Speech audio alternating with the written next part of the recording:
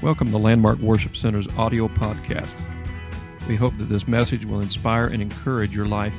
So open your heart and mind and receive what God has for you today.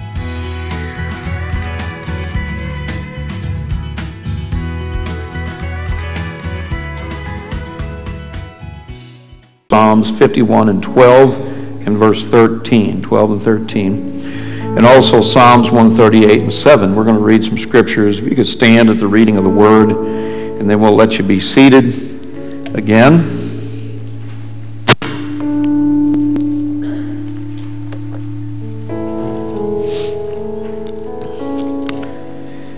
We have a little disturbance in the air, frequencies. I rebuke it in Jesus' name. Might as well rebuke it in Jesus' name. There's power in the name of Jesus. Amen. Praise God. Book of Psalms, chapter 51 and 12 and verse 13. Restore unto me the joy of thy salvation. How many love the joy of the salvation of the Lord? Restore unto me the joy of thy salvation, and uphold me with thy free spirit. Then will I teach transgressors thy ways, and sinners shall be converted unto thee. Also turning over the book of Psalms 138, verse 7. Psalms 138, verse 7. And as you're turning there, I want to be preaching on this subject, misconception of revival. Misconception of revival.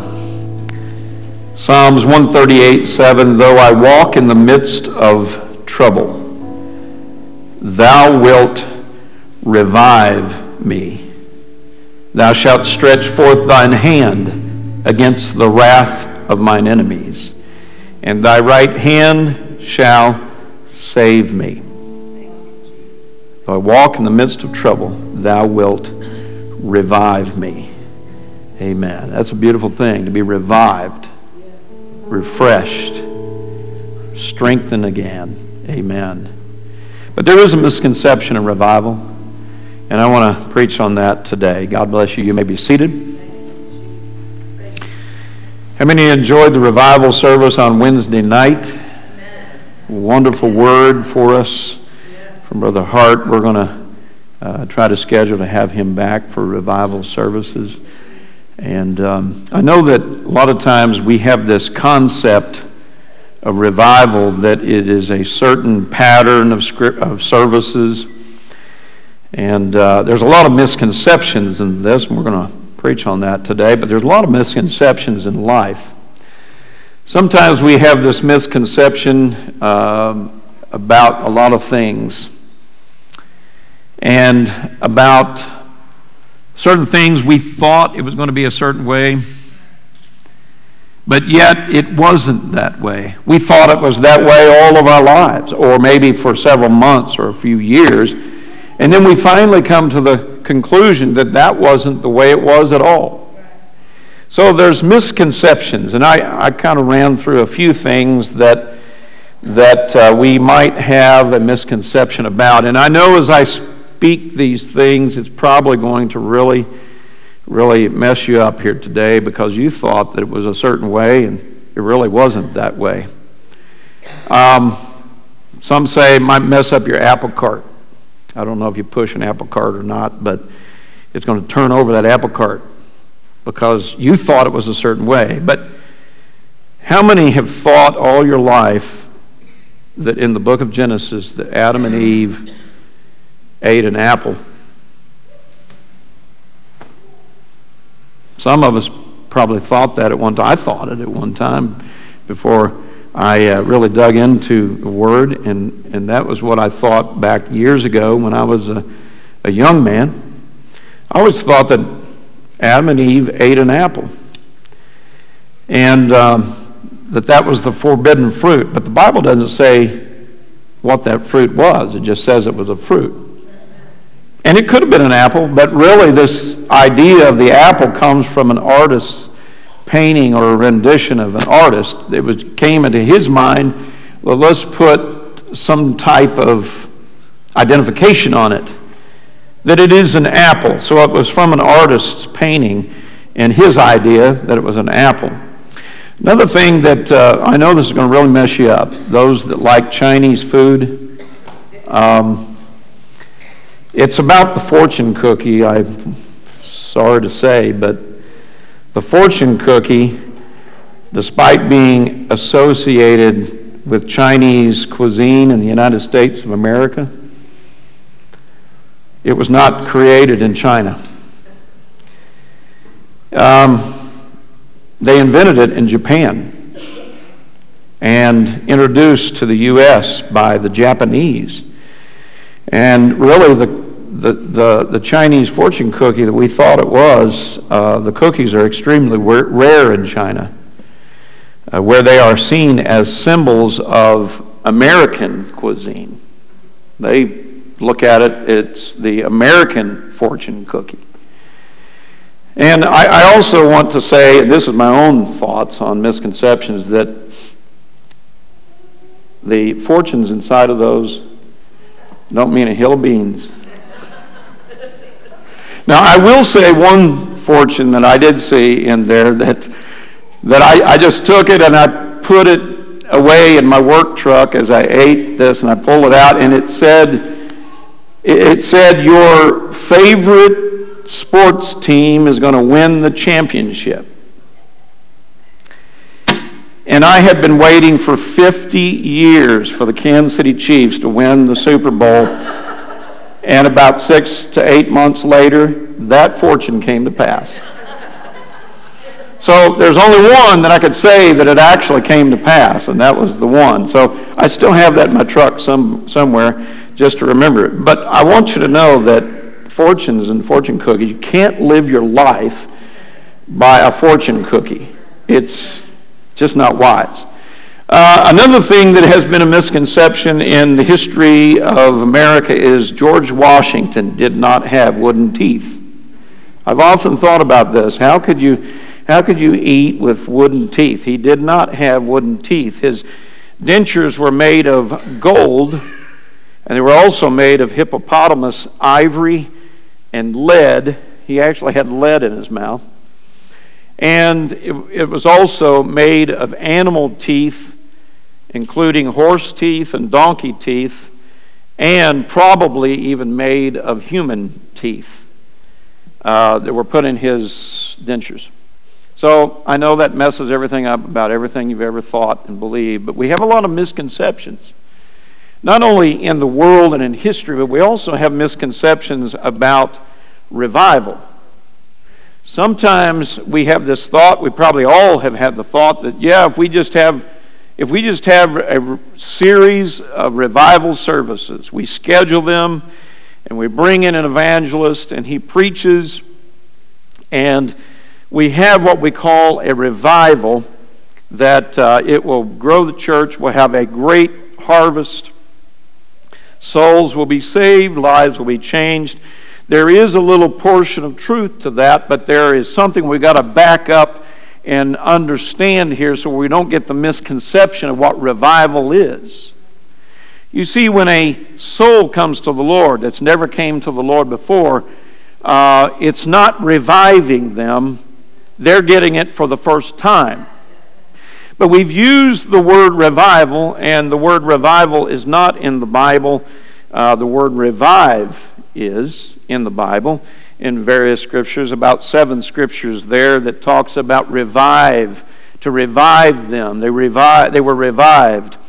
But a revival is basically what we call a series of services. We schedule it, we advertise it, we bring an evangelist in to preach the powerful Word of God, and lives are given to the Lord. People find salvation in their lives, and we see a harvest. But there's something that comes along before that harvest can happen, and that is revival.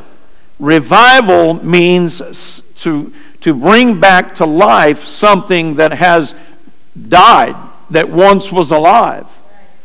It could even be resuscitating someone to bring them back to life. You're reviving them and bringing them back to life where they can breathe again. Revival is reviving something that was once a part of your life, but now it kind of has died away or it has faded away, and it is a time of reviving, bringing our experience in God back to life again. It says in the book of Chronicles, chapter 7, verse 14, a very familiar verse of Scripture that is a part of revival. The Lord was speaking, the prophet was speaking through the man of God to the people, that if my people, which are called by my name, shall humble themselves. You see, that's a part of reviving and revival, that we need to come to a point where we revive ourselves in humbling ourselves before the Lord. When we get sin in our hearts, it brings us to a point of a lot of pride and a lot of drive of not humbling ourselves before God. But repentance brings us to a point of humbling ourselves before the Lord. So he said, if my people which are called by my name shall humble themselves. So repent, shall ask for forgiveness, humbling ourselves before God. And then he goes on and says, and pray. If my people would just pray, where they prayed before, but it's died out. It's got weakened and it's faded by the wayside, and it needs to be revived. So a humbling needs to be revived. A prayer life needs to be revived. And then it goes on and says, if my people will seek my face. That is another part of where we could get to, where we get weak in God, because we're not seeking His face anymore through prayer. We're not humbling ourselves before the Lord in prayer. We're not seeking Him. We're not desiring to be before Him. So we're not seeking His face. And then he goes on and says, my people will turn from their wicked ways. Humbling ourselves in repentance is not just saying, God, forgive me, and I'm going to keep walking the same way I've always been walking. What it means when we repent and ask Him to forgive us is for us to turn around from our wicked ways and go a different direction. And that direction doesn't lead you away from God. That direction leads you to God. Because before we came to a need of repentance, we were walking away from God because we were not praying like we should. We were not humbling ourselves like we should. We were not seeking His face. We were not turning from our wicked ways. And then he says, if my people will do these things and find revival, it starts in here. If we will have that revival in our heart, in our soul, in our mind, in our life, in our thinking, and everything about us, he said, then will I hear from heaven and will forgive their sin and will heal their land. Oh, we need healing in our land, not just in our land here, but our land could also constitute the land of our church, the landscape of our church, our prayer life as a church body, our seeking God's face as a church body, our humbling ourselves before the Lord at an altar of prayer and repentance before God. It's something that needs to be done constantly and consistently in God, whether we feel like that we've done anything wrong or not. It wouldn't hurt for us to just simply come before God and say, search my heart, see if there be any wicked way within me.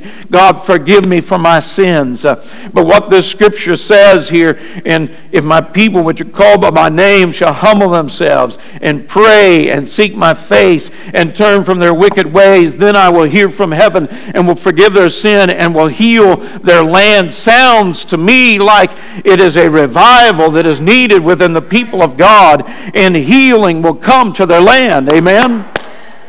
That's what it sounds like. And we're thinking that in the misconception that when we just call a revival service, it's just going to happen. And we're going to bring an evangelist in. We're going to praise God. We're going to worship God. We're going to see a great move of God. But you know, the thing that needs to start before we could see a great harvest come to the house of God is there's got to be a revival within our souls. We've got to restore ourselves. And many of you have been restored and refreshed. And here today in this service, there's been a refreshing, there's been a reviving, there's been a revival that has moved within our hearts. But we've got to come to a point where we realize I need revival in my heart and in my soul every day. Every day that I live, every time I breathe a breath in, I need revival. Revive me, God. Let me humble myself before you. Let me pray. Let me seek your face and turn from my wicked ways. You know, it comes down when we seek his face.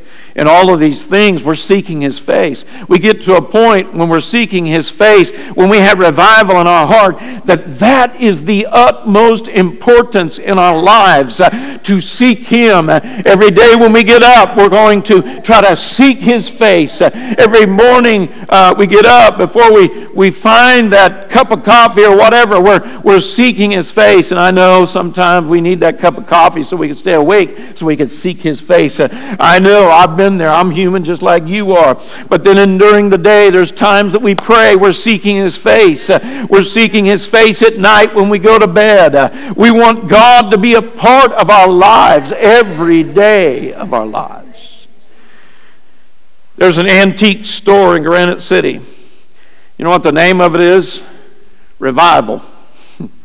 I looked at that and I thought at first, well, maybe that's a church right in downtown Granite City. But no, it's not a church. It's an antique store. It's got all kinds of, I just see it in the window. I've never been in there, but it's got all kinds of old furniture. It's got all kinds of old things in it. As you see it in the window, some of the things they set outside, but it's called revival. What does that mean? What it means to them and their understanding is they're bringing back to life old things that would be possibly thrown out into the trash, discarded. Someone wants to get rid of it because it's old and it's a piece of the past, and I don't want it around here anymore. But they bring it in and they revive it. It's a revival store to revive the antiques and bring them back to life again, resuscitate them from the dead, from the pit of destruction or trash dump, to revive them again. And some people see great treasures in those things, and they will actually pay a lot of money for antiques. Maybe you got an antique in your house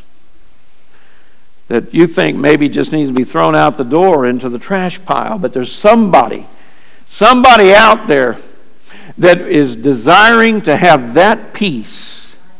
That peace. I often thought about this. There's times that people have a set, and I thought about this several years ago. I don't know why I come up with this. Maybe it was a thought that came to me in a conversation. But there's pieces of at one time, collector pieces of Mickey Mouse and Minnie Mouse and Pluto and all these different Disney characters. And it's a collection of these porcelain pieces, and one of the pieces might have broke, and so they've lost Minnie Mouse, but there's still Mickey Mouse and Pluto and all these different ones, but they don't have the complete set.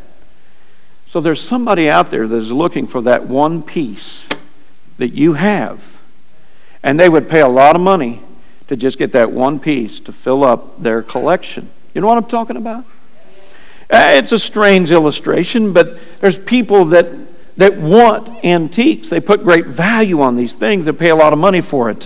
But in Granite City, this antique store, they understand the importance to society, that they know that what revival means is to bring something back to life. But does the church understand what revival really means?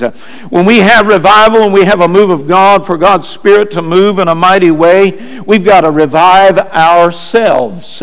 We've got to come back to that point of prayer and humbling and repentance ourselves. We're not going to, we shouldn't get the idea idea that we got to wait for everybody else to repent before we can have a revival. It starts in the body of Christ. It starts with the church, that we must come to a point of reviving our own self first before God will heal the land.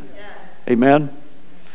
Revival, it's been said, is the visitation of God which brings to life Christians who have been sleeping and restores a deep sense of God's near presence and holiness. Thence springs a vivid sense of sin, and profound exercise of heart and repentance and praise and love to the Lord, and an evangelistic overflow. Each revival moment has its own distinctive features, but the pattern is the same every time throughout all of history. The revival has been the same things every time. Before there's a move of God in a series of services that we might schedule and have an evangelist come, you know what the evangelist a lot of times has to do? He has to preach messages to get the church revived first, because he knows that the church and the harvest is not going to come until the church gets revived, until the church learns how to go back to that place in prayer. Amen. It starts out in every revival throughout the history of time. It started out in prayer. It started out in a recommitment to God. It started out being open and understanding that, hey, there's sin in my life and I've got to take care of it, instead of just sweeping it under the rug and saying it's going to be okay. It's something that we have to come to a realization about, that revival is coming to a point of understanding, God, I got to take care of this situation. I got to get it fixed in my life so I can see a move of the Spirit of God in my life. Revival came to North China in 1932 in answer to several years of prayer. At one point, a Norwegian missionary named Maria Monsen wondered what good her praying could do. She had prayed for years for the country of China. She was a missionary, and she had prayed for years, but she was trying to figure out, what is just my little prayers going to do to make a difference here in this great vast country of China. She longed to see God's river of life flood spiritually dry China. And then she realized, as the Lord spoke to her in her heart, she realized that the mighty Yangtze River began when the tiny drops of rain came together in the top of the mountains. And Maria sought a prayer partner who would join her in claiming the promise that if two of you agree on earth concerning anything that ye ask, it will be done for them by my Father in heaven. Matthew 18 and 19. She realized her prayers was just her only in this vast group of population in China. What good is my prayers going to do? But when she began to understand the scripture that it starts with just 2 or 3 agreeing on any given thing, let it be established. And she found that prayer partner, and they began to pray. When she finally found someone, she exclaimed, "The awakening has begun. 2 of us have agreed." The raindrops of revival prayer were coming together. And any river, the Mississippi River, the Missouri River, it started from just a little stream. But you know where it actually came from? It came from drops of rain coming down, collecting together, covering that land and flowing out of springs and forming the Missouri River and the Mississippi River. And it begins to flow down into the St. Louis area and then on down to New Orleans into the great delta. And it started from just little raindrops here and there. What difference can you make in this harvest field of reaching lives that need to be touched today? What your prayers have importance in is your prayers, your drop of rain connected with my drop of rain and your drop of rain and others' drop of rain. When we agree together, things begin to happen, and it begins to flow as a move of the Spirit of God like a river. Healing takes place. Miracles take place. Victory takes place. But it starts not just in having a series of services. It starts in revival of my own soul. Amen. You see, conviction and repentance of sins come from revival. We get a conviction of sin. We get a feeling that, hey, this is not right in my heart. It's the moving of the Spirit of God. But we come to that point of conviction, and then it brings us to that point of repentance of those sins. A reviving comes of praise and worship to God. You're more sensitive to the moving of the Spirit of God when we're revived ourselves. And then we become God conscious in the midst of a personal revival. We become God conscious. We're not forgetting about God in a day's time. Every day we're thinking about God, and we're thinking about the coming of the Lord, and we're thinking about souls that are lost, that might walk into that lake of fire. And we cannot deal with that. We cannot have that. We've got to be God conscious, but it starts in revival within our own soul, turning from our sinful lifestyle. Even the little things, we might feel that we're doing good, but there's little things we got to deal with. We got to fix. We got to get it right. That's when we have revival within our own soul, turning from those sinful lifestyles. And then there becomes a great presence of God's Spirit moves upon the people of God because of revival, because we have prayed and we've given it to God. And then when we are revived, there is a harvest of souls. It starts from God's people being revived themselves and being restored. And then there comes a great harvest into the house of God of people's lives that are touched, people's lives that are changed. But it starts with revival within us. Amen. That's the misconception. Misconception is it's just bringing new people. It's bringing a harvest in. It's bringing people that have never found God. No, revival means those that have had it before, have experienced it before, are getting revived and refreshed, getting things right with God. We could get rocked to sleep in sin and just go through the motions with God, but God's saying there needs to be a revival. A revival. There are great revivals of the history of the past. The Wales revival, the Welsh revival. During the time of the revival, you know what happened when there was revival in Wales? There was a mighty move of God. There was lives changed. During the time of revival, you realize that the police were left with virtually nothing to do. They had nothing to do because people had prayed through. And we use that term loosely, but praying through, praying back to God, praying back to that experience, relationship with God. But the police had nothing to do because people had repented and they weren't doing anything wrong, because they didn't have that evil in their heart to do something wrong against other people. They had prayed through. They had seen God touch them, and they had revival in their own soul. Saloons and bars had to shut down for lack of business when revival came. Public drunkenness was almost non-existent because revival came to Wales. Old debts, many long forgotten, were paid off in full when revival comes. That's revival. Traveling theatrical agencies canceled their engagements as everyone is in church. They weren't going to the theaters because they were in church. They had a revival. There was a move of God that touched that area. And lives were not just set free for a moment's time. They were changed. They were changed. Profanity disappeared. Wow, that's revival. I've heard people say, I'm a Christian, and they talk like a sailor. Trust me, sailors don't talk real clean. A lot of bad things there. Not all of them, but some of them.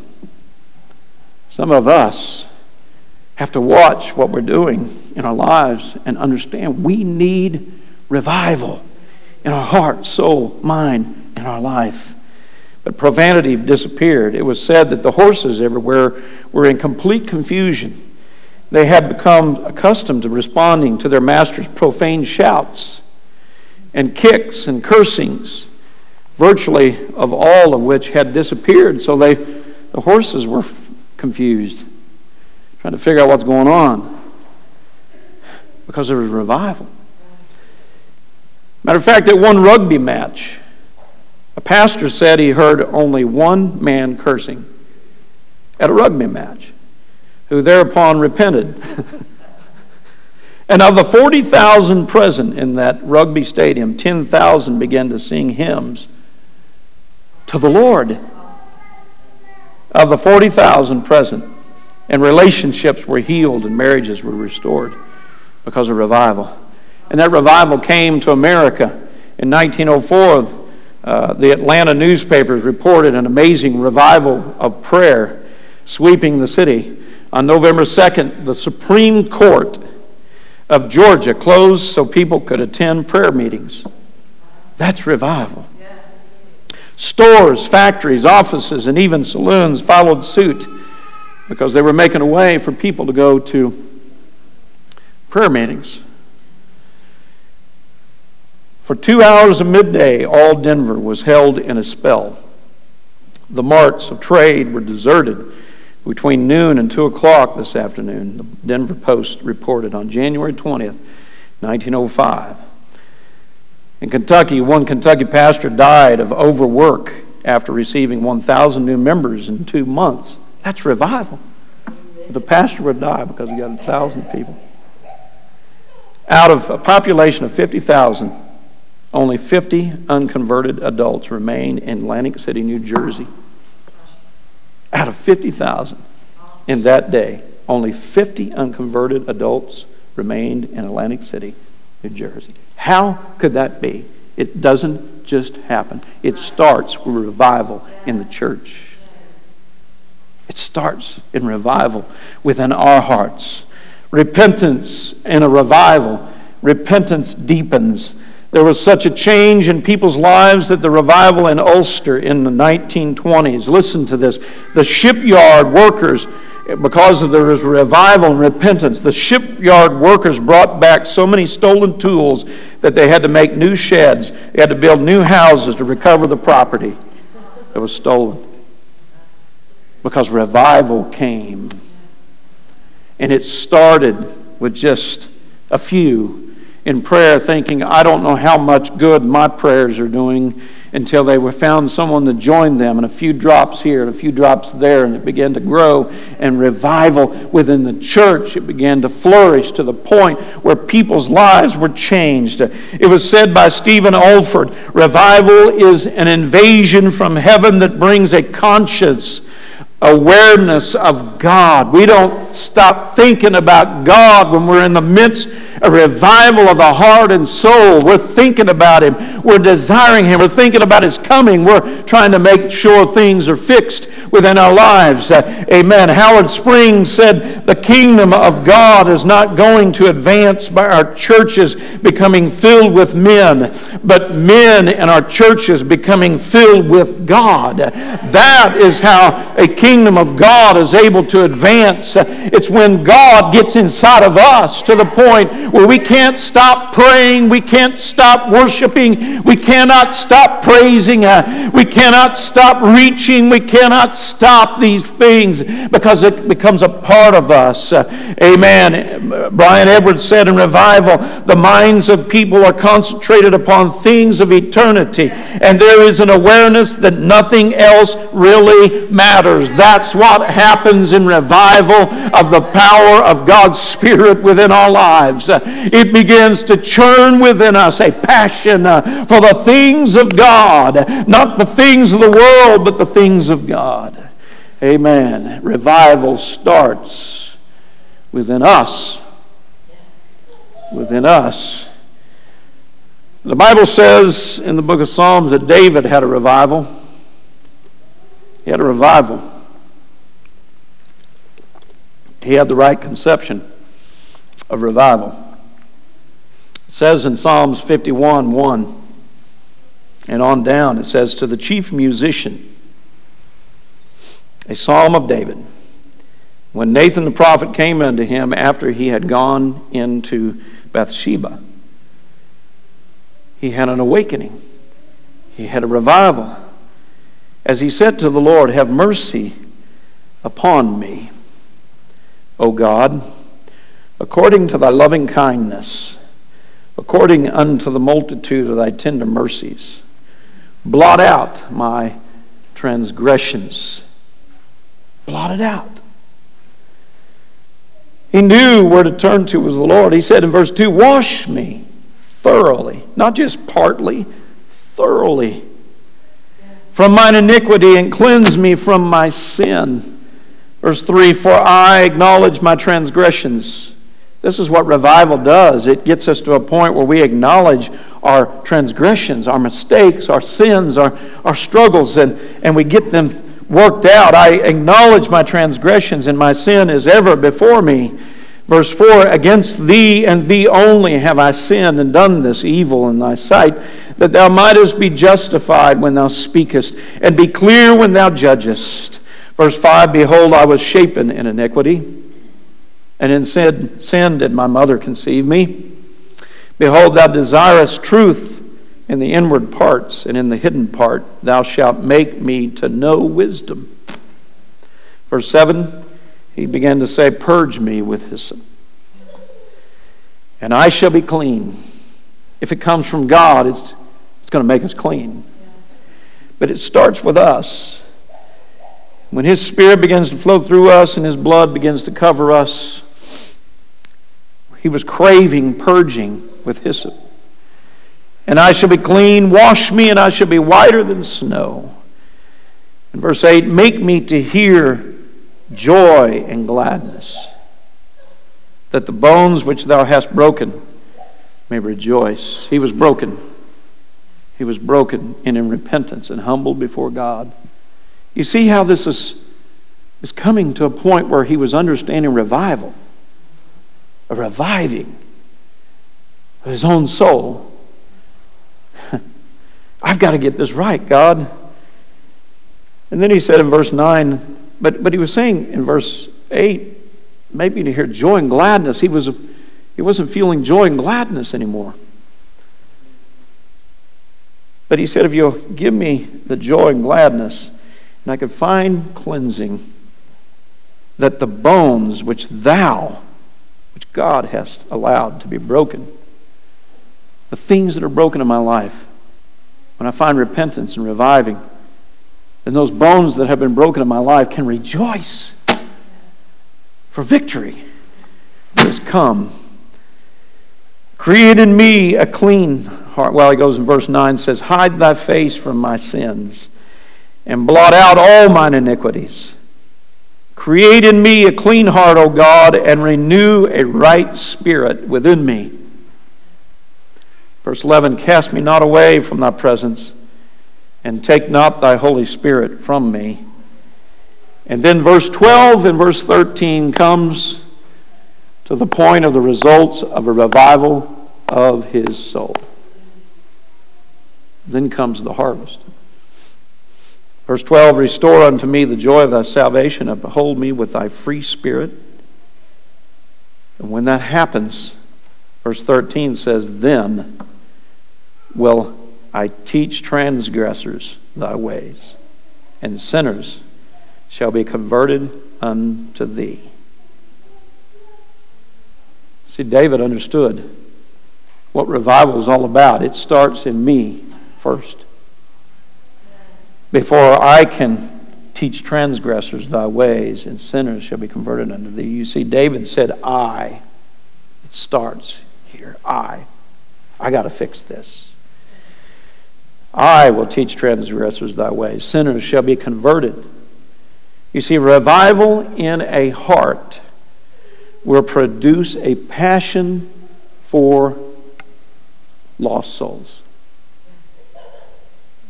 For lost souls.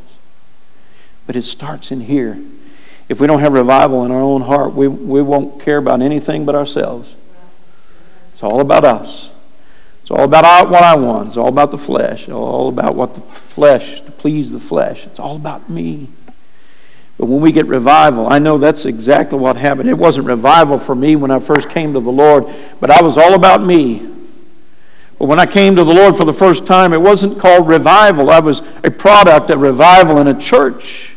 And when I came to the Lord and I received the power of God in my life, I tell you what it did. It changed my way of thinking. It changed. It wasn't all about me anymore. I got a passion for reaching out to other people that didn't know what it was like to find peace and true love and true help in their lives. I had a passion and a burden for their lives, but it started in a revival or a refreshing and filling in my own heart.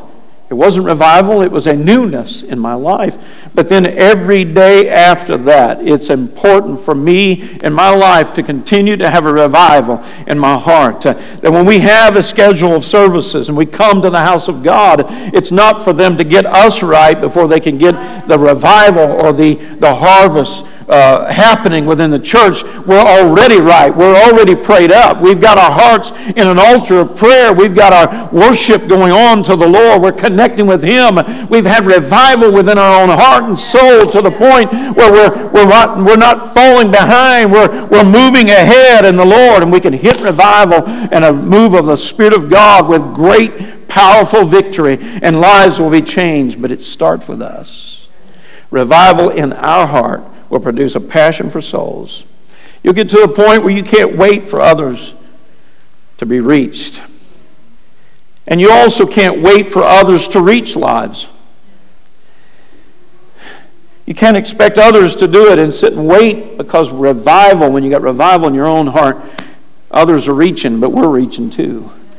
Our drop mixed with your drop and somebody else's drop and another drop of a congregation landmark, we could see a great and mighty move of the Spirit of God. Luke 22:32 says, but I have prayed for thee, thy faith fail not, that thy faith fail not. And when thou art converted, strengthen thy brethren. It's not all about me when I have revival in my heart. And when I'm converted, it's about reaching out to others and strengthening others along the way. We need one another. We need revival within the church heart, the heart of the church body. We need revival every day. We need to keep it before us. We need to constantly recommit ourselves to God and reconfess our life before Him. Get a hunger in prayer. Don't give up on prayer. You think that you're just one person. No, you're not just one person. There's other people that are praying also and seeking God for the same harvest that you're seeking God for, but it starts within us. No one greater to reach souls than a revived and converted life. Nobody greater to reach a soul than David, that has been through the heartache and the pain of his own sin, and he's able to reach out to others that have the struggle within their lives. There's no greater one to reach and revive and reach souls than someone that has been through the experience and the struggle and has found revival within their hearts. Amen. They do it with passion. They do it with patience. They do it with understanding, because they've experienced that pit themselves, and they understand what they've got to do to get where they need to be in God. They understand they need the joy, they need the strength, they need the help, and there's no greater soul winner than someone that has been through the experiences themselves. Amen. Matter of fact, the Apostle Paul is a great example of this. I don't know of too many people in the Bible that was so vicious and vile. He stood by and held the coats and encouraged them on to murder these Christians. Murder these Christians. Kill them. He thought he was doing a job for God. He was so deceived. Vicious. He even went to Damascus with letters in his hand. He was breathing out threatenings. You know, when you really got this hatred, you're breathing out threatenings of hate, murder, destroying. There's no greater example of someone that was able to reach souls because of revival that came to his life. Paul claimed to be the chiefest of sinners, but he had a conversion. It was a miracle conversion. On his way to Damascus, He had the letters in his hand. Who's going to be murdered? Here's the letters. I come from the chief priests. These need to be destroyed. These Christians need to be destroyed. But on the way, the Lord blinded his eyes as the light came down and blinded him. Like great scales over his eyes. He couldn't see.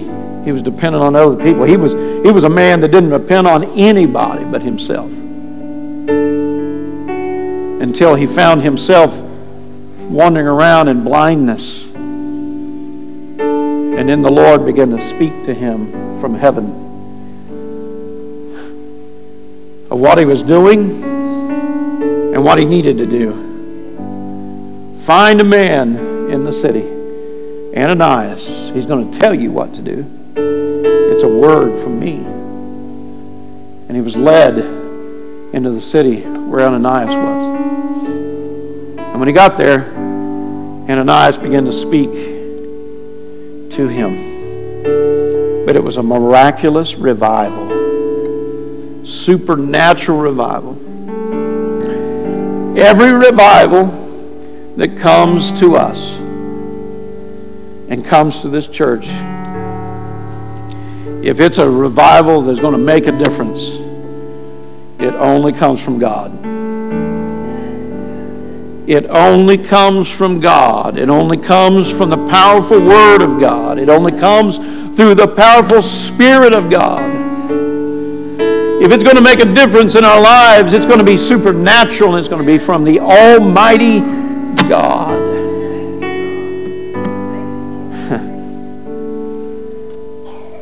What we need, church, is a continual revival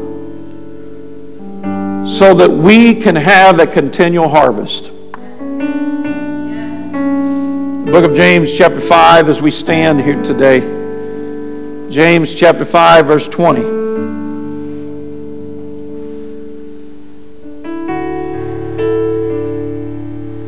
It says, "Let him know that he which converteth the sinner from the error of his way shall save a soul from death, and shall hide a multitude of sins." We can't get there until we're converted ourselves and revived ourselves. Continual revival, where this building can't contain the harvest of souls, comes through a revival in us first. I remember my home church, such powerful miracles that happened there, Springfield, Missouri. It seemed like we continually had people receiving the Holy Ghost. Continually. We continually had people baptized in the name of the Lord. We continually had people turn their lives around. It got to a point where we had to add on to the church building. We continually had. It was almost like every service we had someone experiencing the power of the Holy Ghost and conversion and salvation in their lives. It was amazing. But it came, I believe, as a firm believer, that it came because there was a prayer room that was alive. It came because there was revival within the church first.